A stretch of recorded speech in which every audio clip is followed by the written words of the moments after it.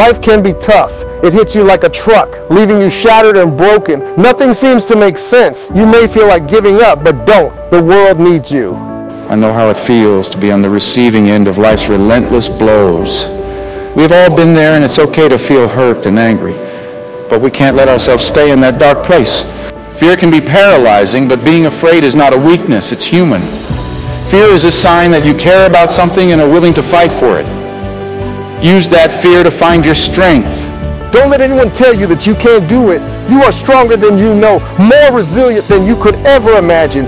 You have the power to conquer your battles no matter how big or small. Pain is temporary, but regrets are forever. Don't let negative thoughts become a death sentence. Speak a life sentence instead. Every step counts. Every battle fought brings you one step closer to victory. Use your pain to become a better version of yourself. Hope is a powerful thing. It can light up even the darkest of places, giving us the strength to keep going. Hold on to hope and never let it go. The future is bright and you have the power to make it even brighter. Believe in yourself and your dreams and they'll come true. Don't give up on yourself. You are worth fighting for.